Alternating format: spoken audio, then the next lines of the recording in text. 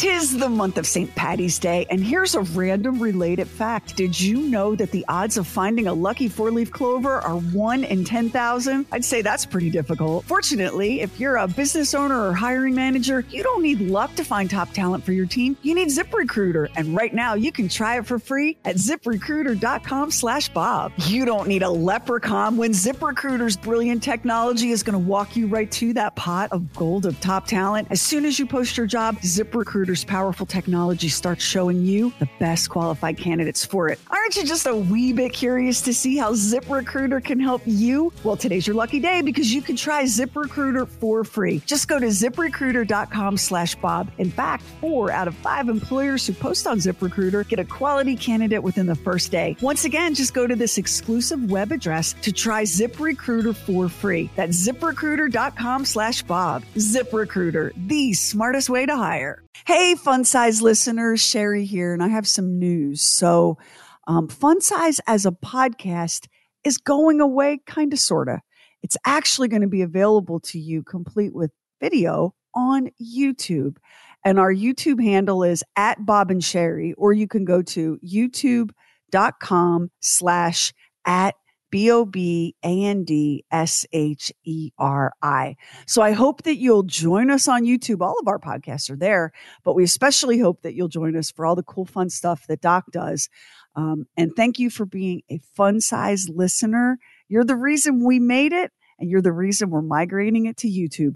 Once again, our handle is @Bob and Sherry, or youtube.com/@Bob and Sherry. Everyone's out to have fun and to help others have fun. FunSize. FunSize. FunSize. I call it fun. Hello there, this is Bob and Sherry FunSize. My name is Max, and in this episode, we're going to talk about a cannibal named Bob. Not Bob Lacey, another guy who's a cannibal named Bob. And in this episode, well, it's cannibalism, and Sherry's making Bob feel awfully uncomfortable, and, well, you know, hilarity ensues when that happens. So before I say a word, I want to ask, do you think it's too early in the day for true crime time? Because the story that I want to tell you, it's not gory. I mean, the guy is a cannibal, but that's not what this is mostly about. Oh. What do you think?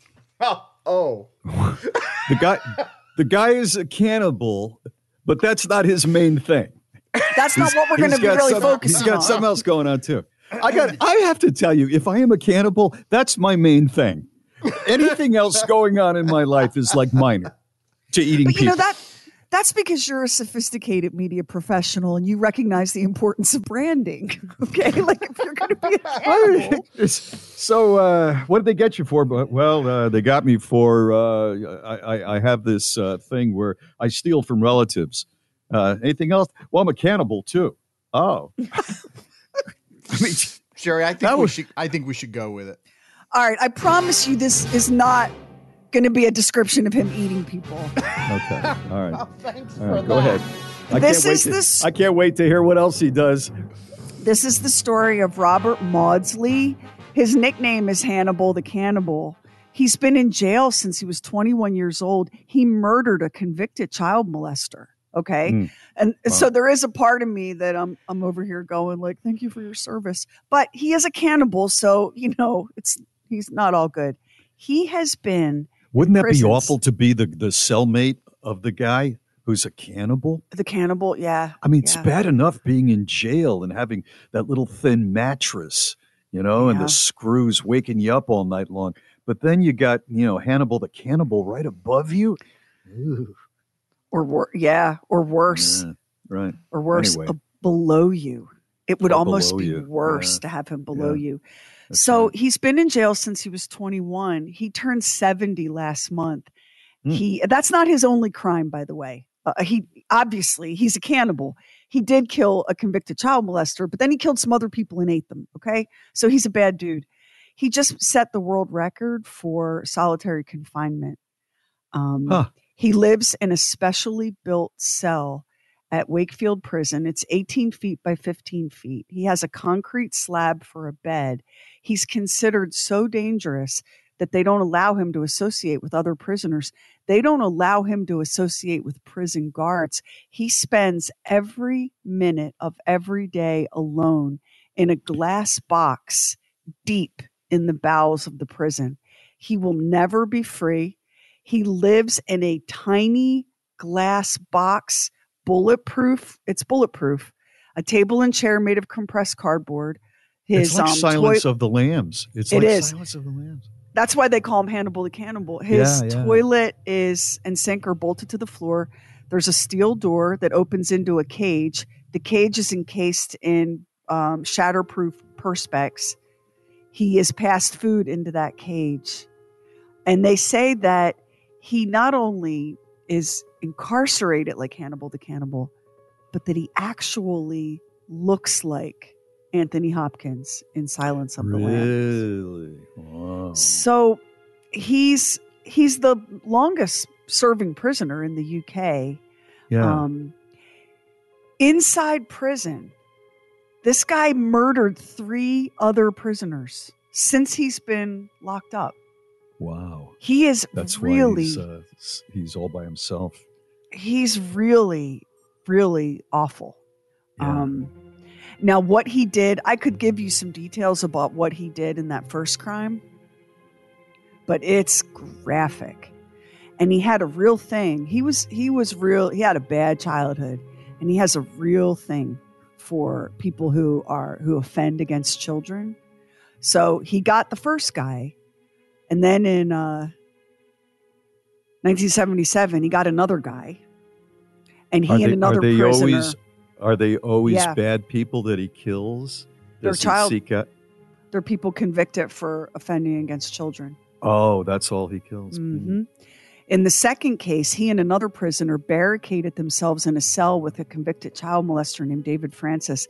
They tortured him for 9 hours. When guards finally managed to get in, bye-bye to David. They moved him to that maximum security prison.